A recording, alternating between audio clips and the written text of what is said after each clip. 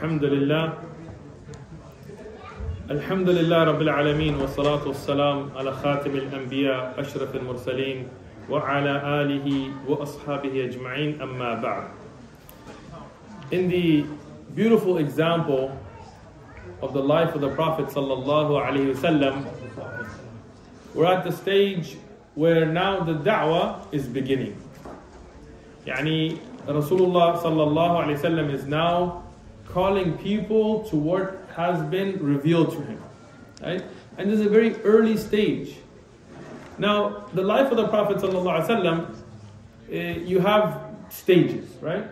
So you have qabla al-nabuwah, before prophethood, right? 40 years before.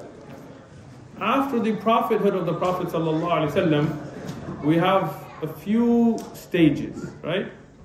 One of the stages is where the da'wah is secret. Why?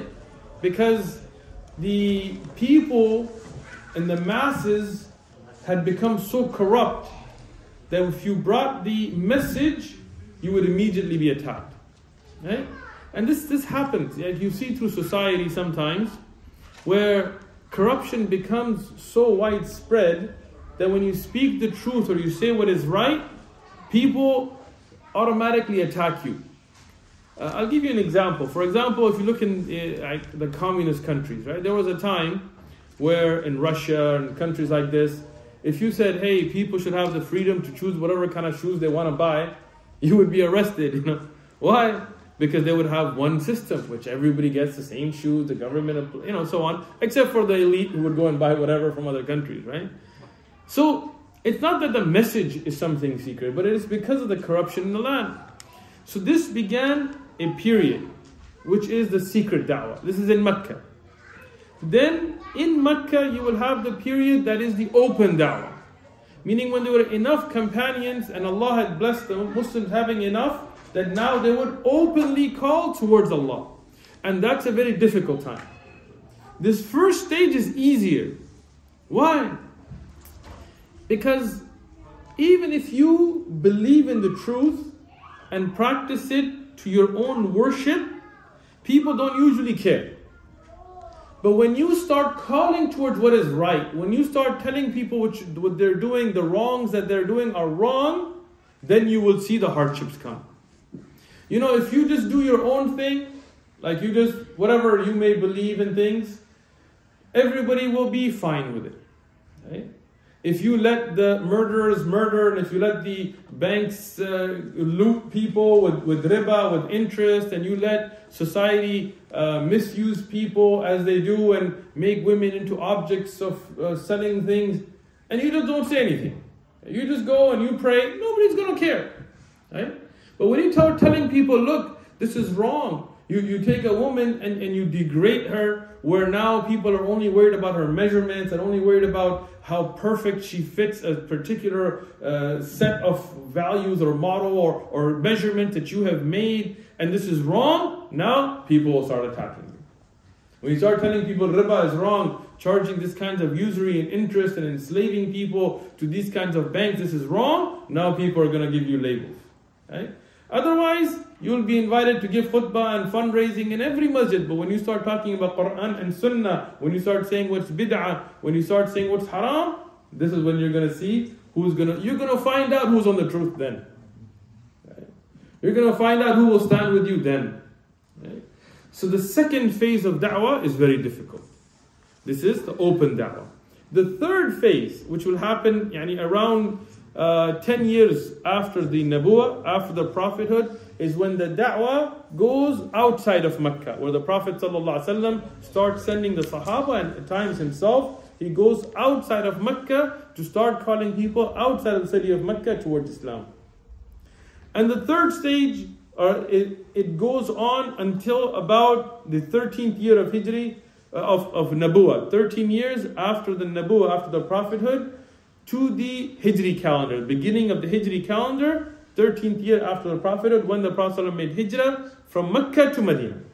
And that begins a fourth stage, where now the da'wah will be safe and you will be going forward all over the world, sending the Sahaba to different areas, sending letters all the way to the Persian and Roman and the king of Bahrain and so on. So these are the stages. The stage we're discussing now is the first stage of da'wah. The da'wah is still secret.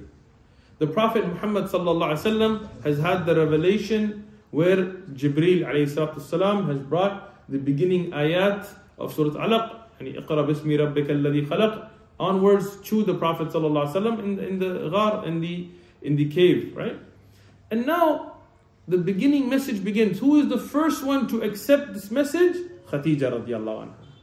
Subhanallah, yani the wife of the Prophet ﷺ, the first Muslimah in the acceptance of Islam upon the hand of the Rasulullah sallallahu alaihi wasallam. Now this is interesting. When we say the first Muslimah, it doesn't mean that there was never a Muslimah before. Right? Obviously, Maryam alayhi salam and other women that were believers. But the first Muslimah, yani in the ummah of the Prophet sallallahu alaihi wasallam. And I'm making this clarification because sometimes when you find in the Quran where Ibrahim alayhi salam says, I'm the first of the Muslims, or Prophet said, will be the first of the Muslims, people say, oh, it's a contradiction. Like, no, it's not a contradiction. Of course, these are the different nations. Even today, if I was to tell you guys, hey, we're going to do a fundraising and we need to raise some money for a brother who's in need, and Brother Mish'al says, I'm the first to donate. It doesn't mean that nobody's ever donated before. Right? First, in line to this situation. From the men, Abu Bakr as-Siddiq radiallahu anhu, he accepts Islam. And we spoke about the fada'il of Abu Bakr radiallahu anhu. And from him, from his first day, from his first responsibility, he goes out and starts giving da'wah to what he knows. And Uthman ibn Affan, Dhul Nurayn, the great Sahabi, Zubayr ibn Awwam, who's also the cousin of the Prophet sallallahu alaihi wasallam, Talha, the great Sahabi who's called the living Shaheed. We'll talk about him in the later durus, inshaAllah. Sa'ad ibn Waqas, also the uncle of the Prophet ﷺ through the marital side. Abu Ubaidah bin Jarrah, Abdurrahman bin Auf. These great Sahaba, they accept Islam. All of these six are also from the people who were given the glad tidings of Jannah in the same hadith. And what a great benefit Abu Bakr radiallahu anhu does immediately after accepting Islam. He gives da'wah to what he knows. He goes and tells people that Muhammad ﷺ is the messenger of Allah and there is none worthy of worship except one Allah. When they have questions, he doesn't just make up the answer. He then takes them back to the Prophet ﷺ. And these people accept Islam.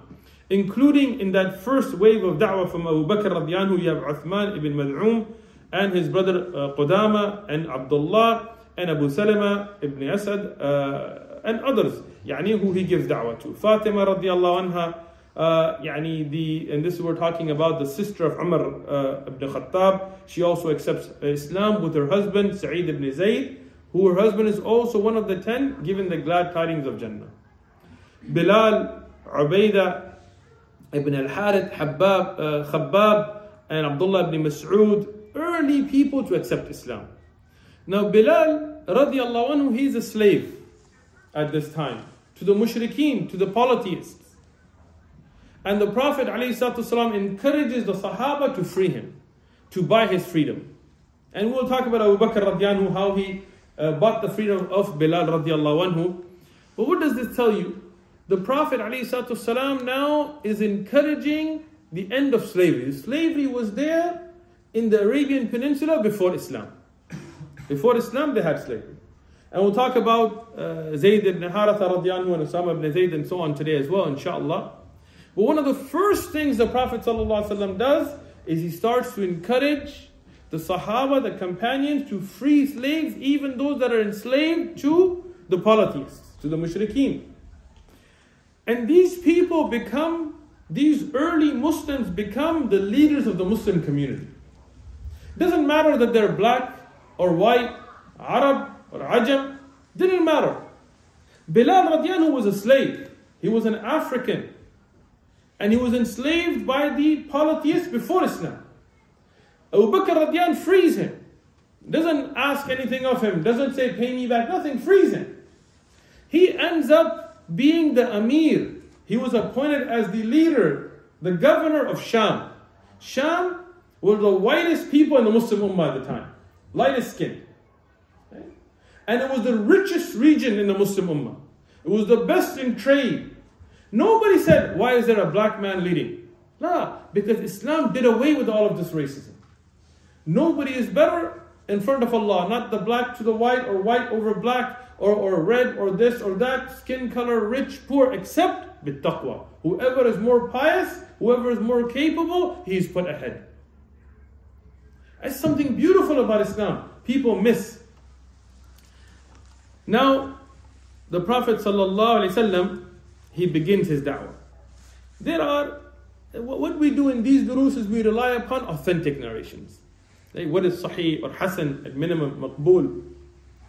There are narrations that mention Khadija radiallahu anha at this time. She calls the Prophet ﷺ to her to enjoy relations, and he tells her the days of rest are gone and no more sleep. These are all weak narrations. In fact, most of these I couldn't find in any book of hadith. I found it in Fidral al-Quran, in a book of tafsir, but what is apparent, and this is a made-up narration, right? We want to stay away from these. A lot of people, they quote these, even though they're not authentic. In fact, some of them have no chain at all, right? So we have to be careful. It's not just about making your dars sound good. It's not about just, okay, it's seerah, who cares? No, we take our aqidah, our fiqh, our manhaj from the seerah. So you want to rely upon that which is authentic and checked. Abu Bakr radiallahu anhu, now he's giving da'wah, and Rasulullah sallallahu alaihi wasallam, he is calling people to Allah subhanahu wa ta'ala secretly. When you give da'wah, there is a responsibility. It's a huge responsibility. Because now the Prophet Muhammad, peace and blessings be upon him, he is by himself with few companions, few people around him, the ones we mentioned. And the responsibility he has is for all of mankind. I think about that. Like people stress out about things, think about that stress. You are responsible for all of mankind till the day of judgment. And everybody around you is against you, except for that handful of the beautiful Sahaba. This is why we love the Sahaba. These were the people who stood up for that haqq, Abu Bakr and Uthman, and we'll talk about Ali and others, radiyallahu anhum. Here Rasulullah sallallahu alaihi wasallam, he starts to call people secretly. One of the people that was in the household of the Prophet sallallahu alaihi wasallam was the great companion Amir al-Mu'mineen Ali ibn Abi Talib radiyallahu anhu. Ali ibn Abi Talib radiyallahu anhu, he was the son of Abu Talib. Abu Talib was the uncle of the Prophet Muhammad sallallahu alaihi wasallam. So why was he being raised in the house of Rasulullah sallallahu alaihi wasallam? Because as we mentioned earlier, Abu Talib had a lot of children. And he used to spend a lot of his money trying to help the poor and the travelers and those that came for pilgrimage before Islam. So he was in financial hardship. The Prophet Muhammad sallallahu alaihi wasallam, when he married Khadija radiallahu anha, and they had a successful business, out of a good repayment of the fact that Abu Talib had raised the Prophet ﷺ for a period of his life, he wanted to make easy the hardship on Abu Talib. So he told him, and he told others to take some children of Abu Talib and raise them. Take care of that, raising, financially, feeding, doing all of that. And the son of Abu Talib that came to the house of the Prophet ﷺ by the will of Allah subhanahu wa ta'ala is Ali ibn Abi Talib radiyallahu anhu. So Ali radiallahu anhu, since childhood, he was raised in the household of the Prophet ﷺ. One time, as Ibn Kathir has mentioned in Bidayah wa Nihaya, originally quoting from Ibn Ishaq, Ali radiallahu anhu, he comes and he finds the Prophet ﷺ and Khadija radiallahu anha, them praying. Khadija radiallahu anha and Rasulullah ﷺ are praying. Now this prayer is at the beginning of Islam. This is not the regular 5 salawat yet. But 2 salawat were obligated in the beginning. And the other were nawafil. And the fasting of in Muharram was obligated. Ramadan was not. So this is everything in stages. So at this stage they are praying because it's the beginning stage. But this prayer is not like the earlier times, right? Now Allah has told the Prophet ﷺ how to pray.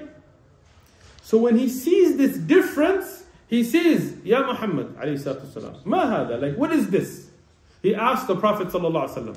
The Prophet ﷺ now gives him da'wah. He calls him towards Islam. So this is Deen Allah. This is the religion of Allah subhanahu wa ta'ala. الَّذِي اسْتَفَى, the one that I have been chosen, لِلنَّفْسِهِ, right, for myself and sent out to mankind. رَسُولًا, يعني as a messenger. And I call you towards Allah وَحْدَهُ لَا شَرِيكَ لَهُ, towards one Allah and no partner. Tayyib, now what is the benefit we need to learn from this, right? What is the first thing to call towards? Tawheed. Today people, they say we give da'wah. And what do? They say we're going to make a hijab day. We're going to make a fasting day. We're going to make, I don't know, have a beard day. I don't know like what new days are coming up, right? And then somebody's upon shirk and upon shirk and shirk. And instead of calling them towards tawheed, we call them, oh, why don't you fast? It's really good for you. It cleanses you out. No doubt, fasting is a great thing and it does cleanse you out. But we don't fast because the health benefits. That's a side benefit that we get from it. We fast because Allah ordained it. Right? People want to go and approve of people's shirk. Somebody's making shirk and you're like, yes, Merry Christmas to you too. Happy Hanukkah. Yes, I'm giving them da'wah this way. It's not the da'wah of Rasulullah sallallahu alaihi wasallam. You see somebody worshipping a grave and making shirk, and you tell them, no, don't worry about that, just come to the masjid. No, the first thing you have to call towards is tawheed. And this is why Rasulullah sallallahu alaihi wasallam, this is the da'wah of Rasulullah. This is the way of Rasulullah sallallahu alaihi wasallam. He called him towards the da'wah, and he said, I'll call you towards Allah wahdahu la sharika la. إلى عبادته, and to worship Allah subhanahu wa ta'ala, وأن تكفر باللات والعزى. Subhanallah. Not just that you worship Allah. Understand what I'm saying. This is important. This is the beginning of da'wah. They have no statehood. They have no khilafah. They have no support. That was secret. But Rasulullah doesn't tell him, yes, believe in Allah and then believe in whatever else you want. No, he tells them, I call you to believe in Allah and make kufr and deny and disbelieve in idols. Islam can never accept shirk. Today people, they want to mix the religion. Somebody's making shirk, somebody's worshipping Ali radiallahu anhu, somebody's worshipping graves, and you want to tell them it's okay. They believe in Allah. They say the word Allah. No, you have to make kufr of the idols. You have to disbelieve in all other things. Only Allah can be worshipped. No Sahabi, no saint, no prophet is worshipped. Only Allah is worshipped. Here Rasulullah sallallahu alaihi wasallam tells him this. Now Ali radiallahu anhu, he was a very intelligent young man. He was very young at this time. He said, هذا أمر لم أسمع به قبل. He said, this is something I've never heard before. So I'm going to go speak to my father Abu Talib. Abu Talib was very intelligent. Abu Talib was a leader in the Quraysh. He was a chief. He was somebody that obviously Ali radiallahu anh looked up to, was his father. So he said, I'm going to go speak to my father. Rasulullah sallallahu alaihi wasallam told him, إِذَا لَمْ تُسْلِمْ, if you do not become Muslim, at least conceal this amr, this with you. Keep this secret with you. Why? Because the da'wah is still secret. We're not ready at the stage where we're going to take it to everybody. Now this is from the virtues of Ali radiallahu anhu, that he was raised in the house of the Prophet sallallahu alaihi wasallam. He got the da'wah on the lisan, on the tongue of the Prophet sallallahu alaihi wasallam. He gave him da'wah himself. But subhanallah, look at Abu Bakr radiallahu anhu. When the da'wah was given to him, he didn't think twice. As soon as he heard it, he accepted. That's what the Prophet ﷺ said, that everybody thought about it except Abu Bakr. Ali radiallahu anhu, he went home at this time. He was already out of the house, but he was in and out with Rasulullah ﷺ. And he thought about this. He contemplated all night about this. And he thought, this is such a beautiful thing to believe in one Allah. What can the idols do? And he saw it in his fitrah, in his own self. So the next day he came and he accepted Islam. And he started to give da'wah to his brothers. From the well-known children of Abu Talib, we have Ja'far. Ja'far radiallahu anhu, he also became Muslim after Ali ibn Abi Talib radiallahu anhu. Talib, the one that he's called Abu Talib from, died without Islam. before Islam or hearing or not, but he died not in the state of being Muslim. But Ja'far and Ali, the children of Abu Talib, both of them, radiallahu anhuma, both of them become Muslim. Ali radiallahu anhu, because we're at the stage of his Islam, I wanted to speak a little bit about him. He grew up in the house of Rasulullah sallallahu alaihi wasallam, and already explained why. Imam al-Bukhari has in his Sahih, in his authentic collection, the قول of Rasulullah sallallahu alaihi wasallam, قال النبي عليه الصلاة والسلام لعلي ibn Abi Talib رضي عنه. He tells to Ali رضي عنه, أنت مني وأنا منك. Subhanallah, you are from me and I am from you. And what a beautiful statement. For us, the Ahl Sunnah wal Jama'ah, we love Ali ibn Abi Talib. You look at the love we have. How can we not have that extreme love for somebody that the Prophet ﷺ said to him, you are from me and I am from you. Like he did to Julaybib radiallahu anhu. But what we do is we're just. We love Ali ibn Abi Talib radiallahu anhu, but we also love Abu Bakr radiallahu anhu, we also love Uthman radiallahu anhu, we also love Umar radiallahu anhu, we love Hassan Hussein radiallahu anhuma. We love all of the Sahaba. Those that Allah loved, how can we not love? Those that Allah is pleased with, how can we not be pleased with? Others, they have this ta'assub, this partisanship. When the hadith of Bukhari mentions the virtue of one companion, they take it. And when the same Bukhari mentions the virtue of another companion according to the same stringent criteria, they reject it. Not us. If it's authentically established from the Prophet ﷺ, we always accept it. And if it's weak, whether it benefits us or not, we reject it. Rasulullah ﷺ loved Ali ibn Abi Talib radiyanhu as Umar ibn Khattab. He says that Rasulullah ﷺ died وهو عنه يعني عن علي ibn Abi Talib radiyanhu radin. What does Umar ibn Khattab? Now look at the love the Sahaba had for each other. Leave the lies and fabrication. Look at the Sahih narration. Umar ibn Khattab is saying that Rasulullah Muhammad ﷺ loved Ali radiyan and died in a state of being pleased with Ali radiyan. If you look at the ahadith, and these are all in Bukhari, I'm going to summarize between them, but if you want to look them up in the Sahih of Imam al-Bukhari, hadith number 3701, 702 and 703, meaning 3701, 3702 and 3703, they all mention this. During the battle of Khaybar, Ali radiallahu anhu, he had a issue with his eyes. And Ali radiallahu anhu hated to be left behind. He loved to be alongside the Prophet ﷺ in the harshest of battles. And today, from the weakness of our iman, when there is a pleasurable moment, we are with our shuyukh and our imam and our ulama. Right? I mean, imagine if you have a sheikh somewhere like a scholar, and he gets invited to some king's house as an invitation, and he says, all your students that want to come, the king's going to pay for the tickets, and he's going to pay for the staying, and we'll have big ulama, and we'll have halal, I mean, all good, right? Everybody's ready to go. You're going to be on national TV and all of that. Everybody's ready to go. And then you find out that a particular day, you're going to get attacked and there's going to be 300 people coming with bats. Some brothers will be there, mashallah. There's a lot of excuses that will start popping up. oh yeah, I was going to be there, but my car, I had a flat tire, and then I was trying to fix it, and then my jack broke, and then I broke a nail. And it really hurt. Ali ibn Abi Talib radiallahu anhu, subhanallah, he loved to be in the heat of the battle. He hated to ever be left behind. And we'll talk about this a little bit. Ali radiallahu anhu, he didn't want to stay back. He had a problem in the eyes. He couldn't see. But he said, how can it be that the Prophet ﷺ is going to a battle and I'm left behind? No way. Now he's under this distress, and Rasulullah sallallahu alaihi wasallam says that I will give the flag for the Muslim army, the flag, to somebody who Allah will give us victory through him. And somebody who loves Allah and he loves his messenger. We have no doubt to the love of Ali radiallahu anhu to Allah or his messenger, because the Prophet told us. And in some narration it even says, and Allah and his messenger love him.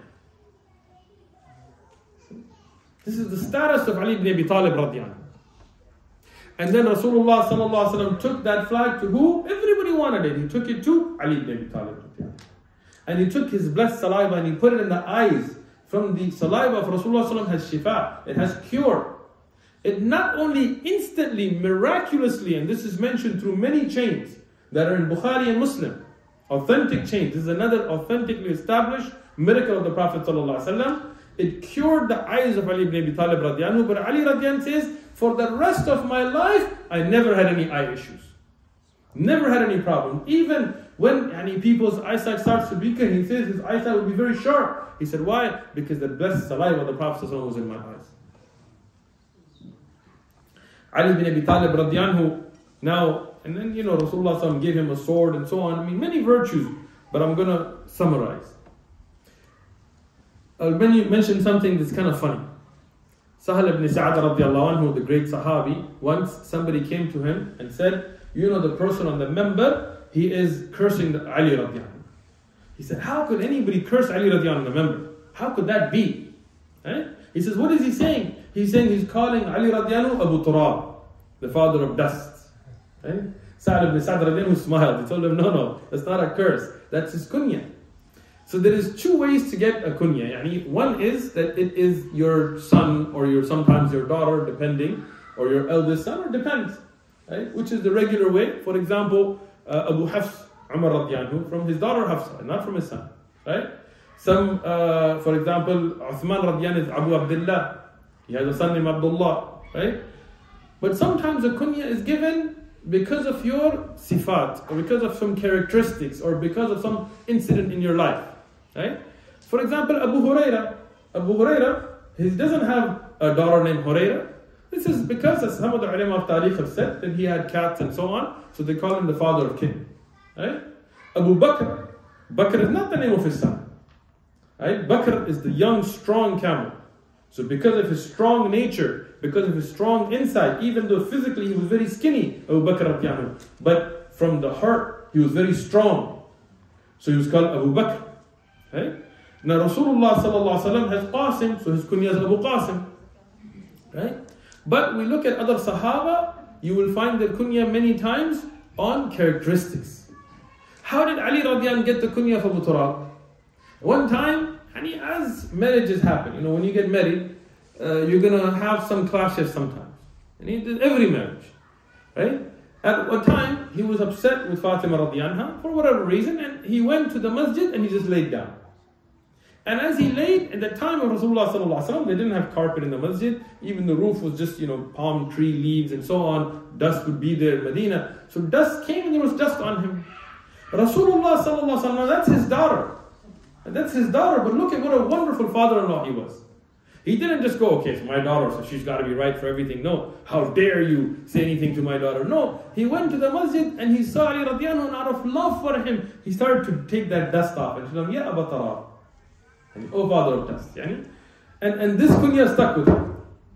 So this is a closeness that they had, Rasulullah sallallahu alaihi wasallam and Ali ibn Abi Talib radiallahu anhu. In the Sahih of Imam al-Bukhari, Hadith number 3706. This is all under the bab of Fadal al-Sahaba, under the bab of Ali ibn Abi Talib radiallahu anhu.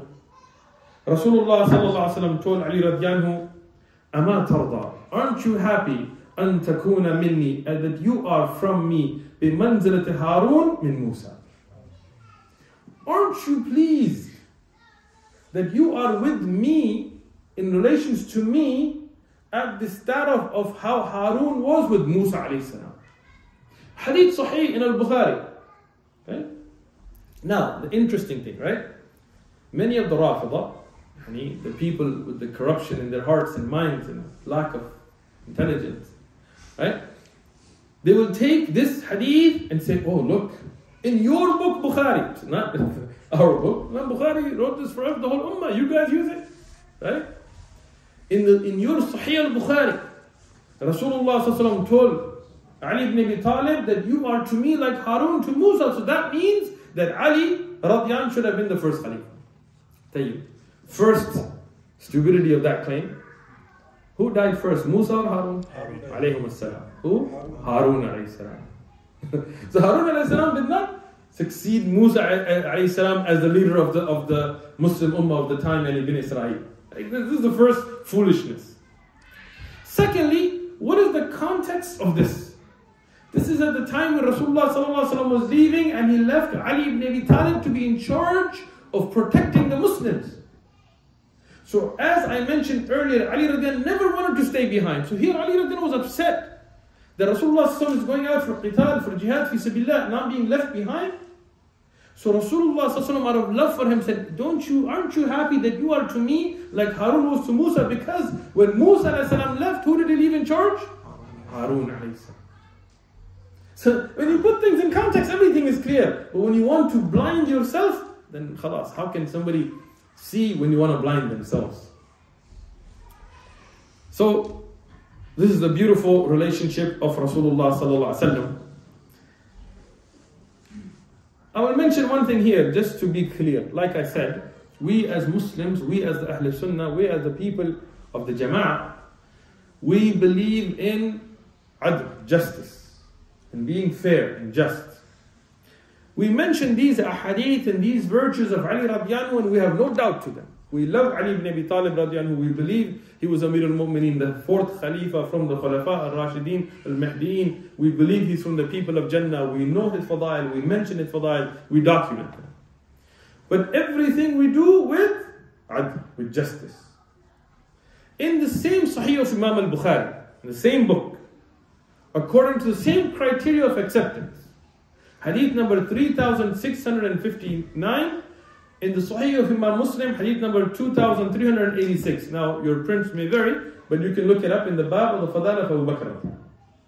A woman came and she asked the Prophet ﷺ that if I come and I do not find you, meaning that you have passed away from this dunya, who should I go to? Who will be the leader of the Ummah? Who should I go to? Rasulullah ﷺ in the Sahih of Bukhari and Muslim, he said, if you do not find me, go to Abu Bakr. So if you're going to be just and use a hadith according to a certain criteria, then you have to be just and accept the other hadith according to the same criteria, the same books.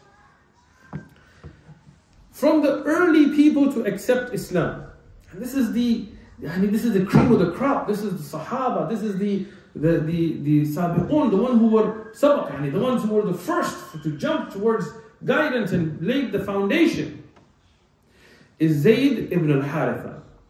Zayd ibn al-Haritha radiallahu anhu. Zayd radiallahu anhu, this is the ignorance we have to deal with some people, right? Somebody who has a great love for hammers came and talked about the slaves. He said, oh, Muhammad owned slaves. I told him, okay, show us who did the Prophet ﷺ have? He said, in the provisions, which is Za'd al-Ma'ad. He doesn't even know the actual book. It says that this and this and this. But he doesn't realize how that got to be. Right? So one of the ones that people mention is Zayd ibn Haritha. And this is a very important thing. But the ignorance of these people is the Prophet Muhammad ﷺ never enslaved anyone. In what we consider as slavery and what the Arab did as slavery, the Prophet never enslaved anyone. The only thing we have in Sharia is captives of war. Yes, obviously if somebody is trying to kill you and you get the upper hand on them, you take them as captives as armies do today. And we have our own rules and regulations of that, and we are proud of them and we love them. Everything in the Sharia we love. But slavery as a Western concept, alhamdulillah, Islam has never had and has always forbidden. Where you take free people and you kidnap them and you attack and just snatch them up and you enslave them. And this is something that the West has done and in certain ways continues to do. Whether it's sex slavery or whether it's South Americans that are brought and South Americans brought and enslaved, and sometimes Congress people have them as maids, unpaid maids that can't leave, and these things come out in the news, right? But alhamdulillah, in Islam this is forbidden. If any Muslims did it, it's up to them, but Islam this is forbidden. How did Zayd ibn Haritha radiallahu become a slave? Nothing to do with Islam. Before Islam, he and his mother were visiting or part of a tribe called Banu Kalab. Banu Kalab, it's a famous Arab tribe. And when they were there, the Arab polytheists, not Muslims, polytheists before Islam, they attacked the caravan and they dhulman, yani in oppression, something that Islam forbids. They enslaved the people, they took everybody as hostages. And they sold Zayd ibn al-Haritha, who was an Arab.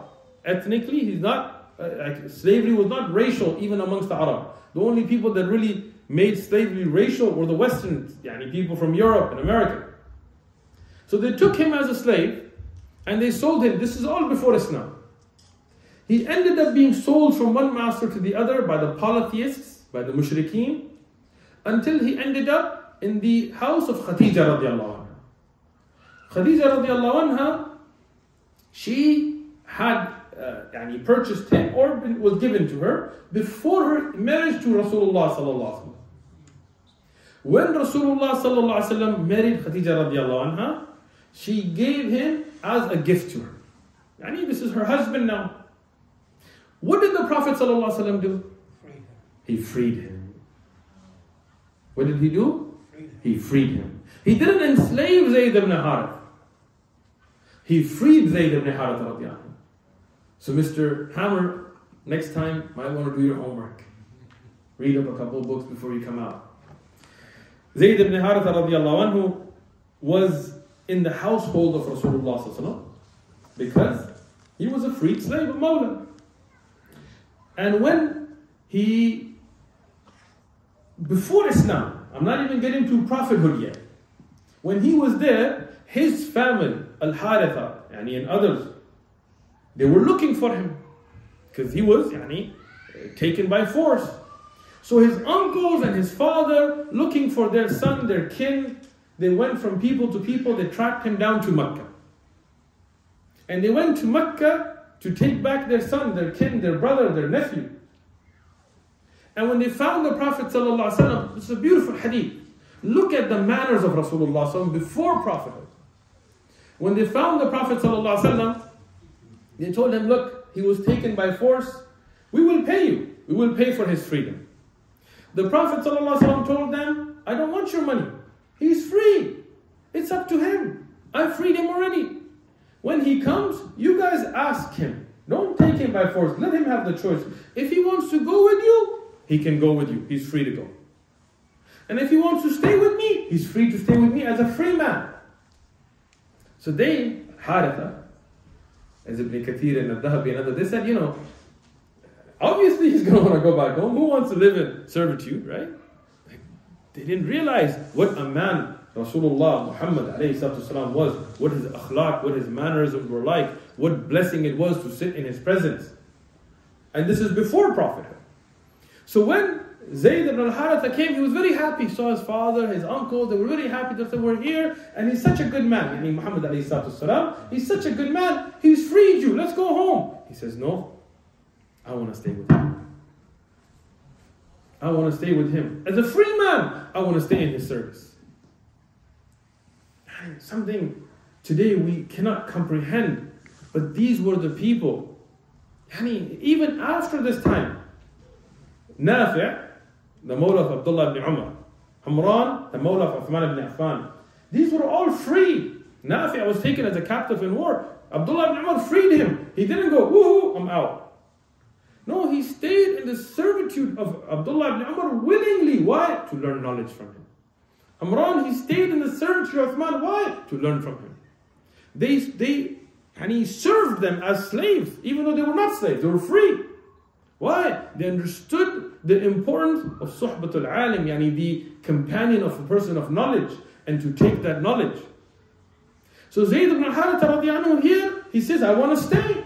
His father's shocked, like, what do you mean? He says, you don't know what a person this is, what mannerisms he has. But Anas ibn Malik, later on, Anas ibn Malik is not a Sahabi yet, right? Anas ibn Malik, later his mother sent him in the servitude of Rasulullah, also not a slave. And willingly he went to serve the Prophet. Anas ibn Malik says that I served the Prophet for years.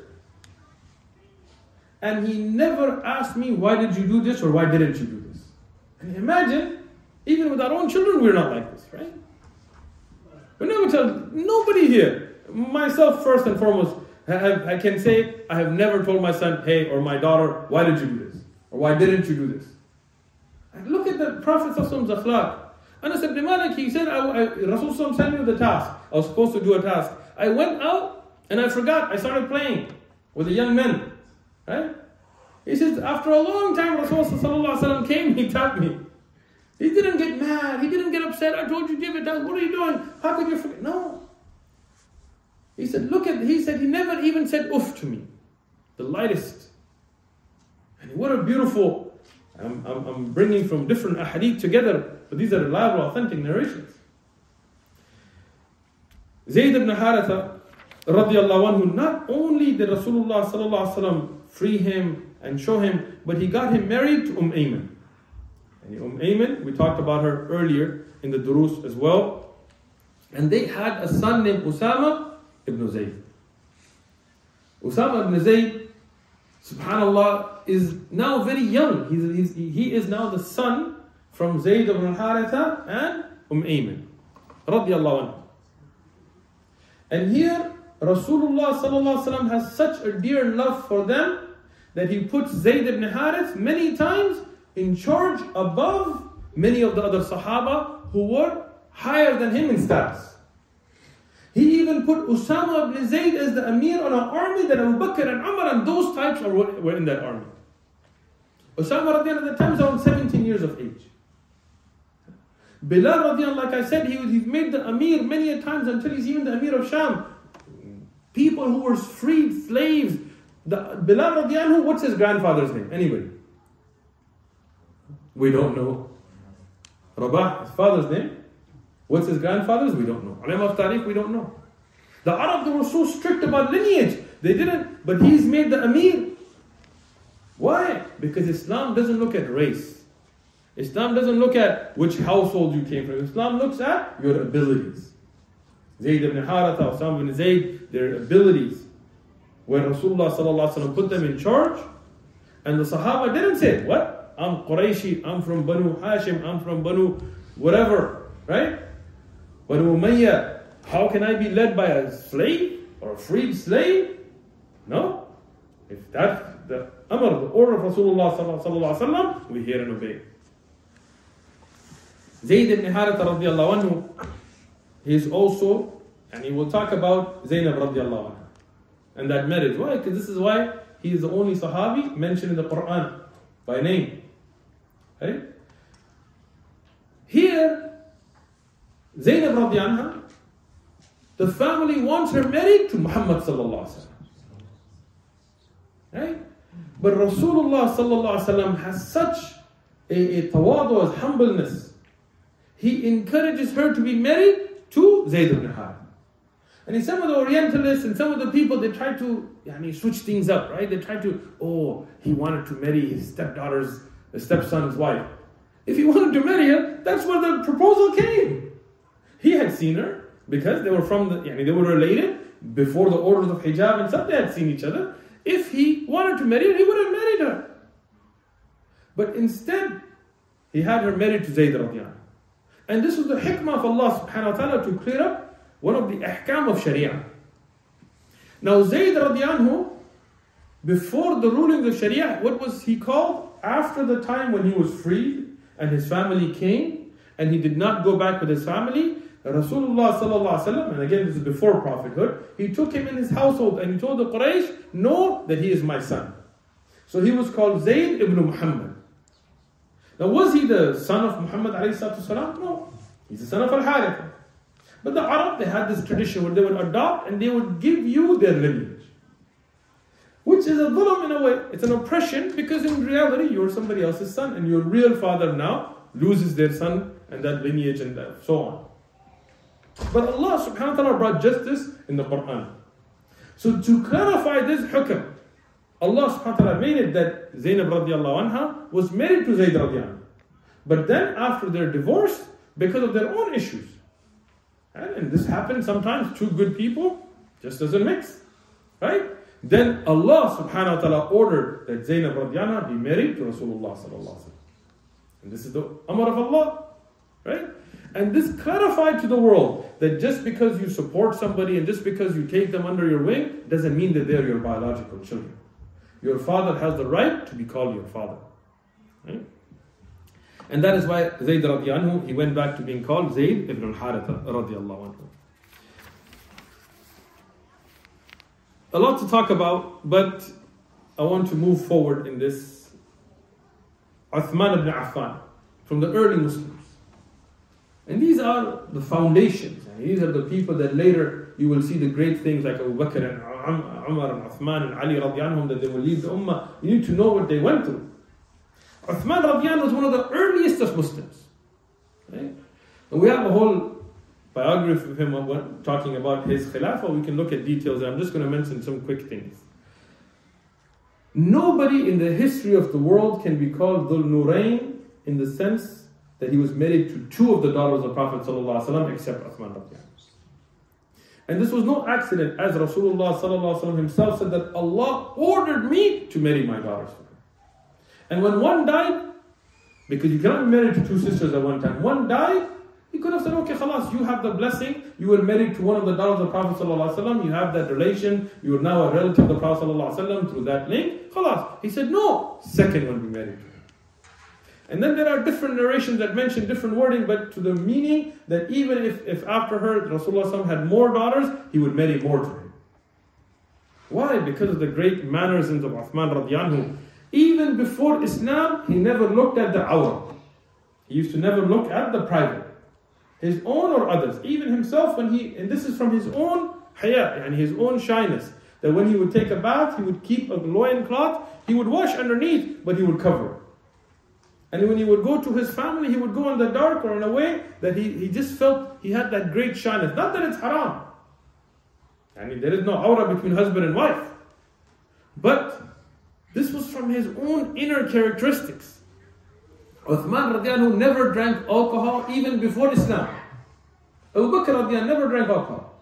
He said, how can, just from the evils of it, subhanAllah, today I was looking through the news feed and I saw two articles, both from Fox, interestingly, Fox News.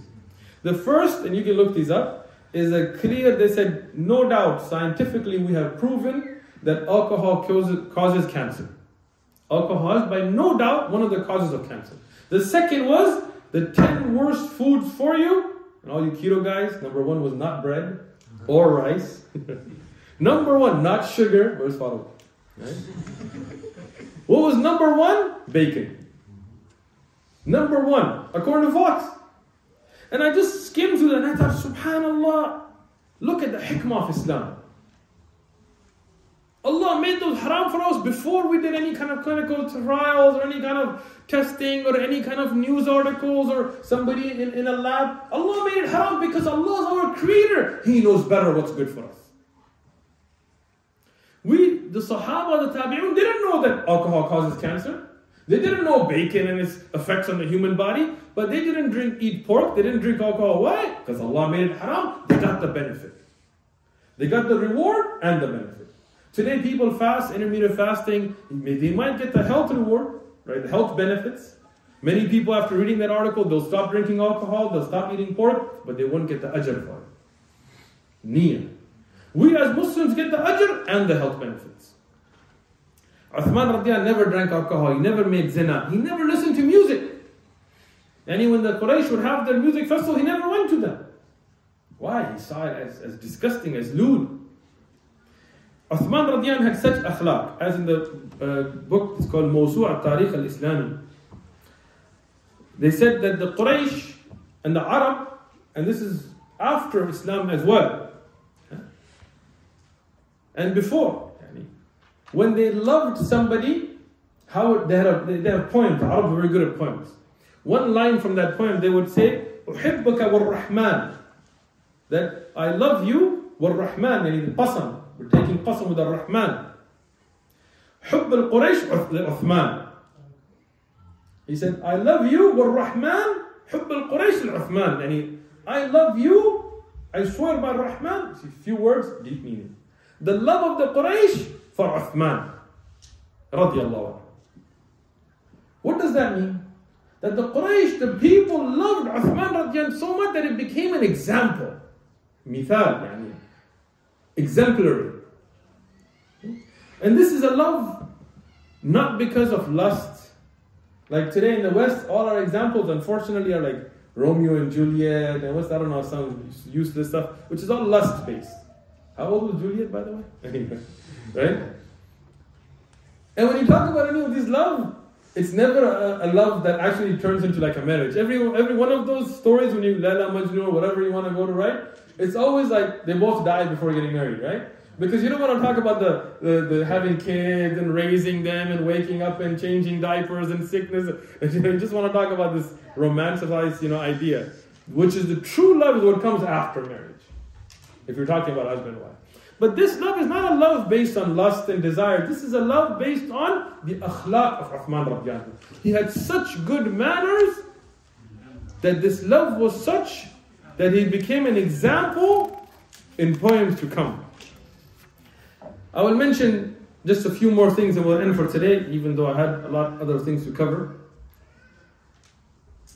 Rasulullah sallallahu alaihi wasallam in the hadith that is mentioned, and I originally found in the book called Sharh Usul al-I'tiqad, but I looked at the takhrij, I went and checked until I found it in Tabari and At-Tabrani. Those are two different scholars, Tabari and Tabrani. Both of them with sahih, authentic chains. He mentioned that Rasulullah sallallahu alaihi wasallam dakhala ala ibnatihi Ruqayya. Rasulullah sallallahu alaihi wasallam entered the house of his daughter Ruqayya radiallahu anha. And she was تغسل رأس Uthman radiallahu anhu. She was washing the head of Uthman radiallahu anhu. And he was covered obviously. She was just washing his hair.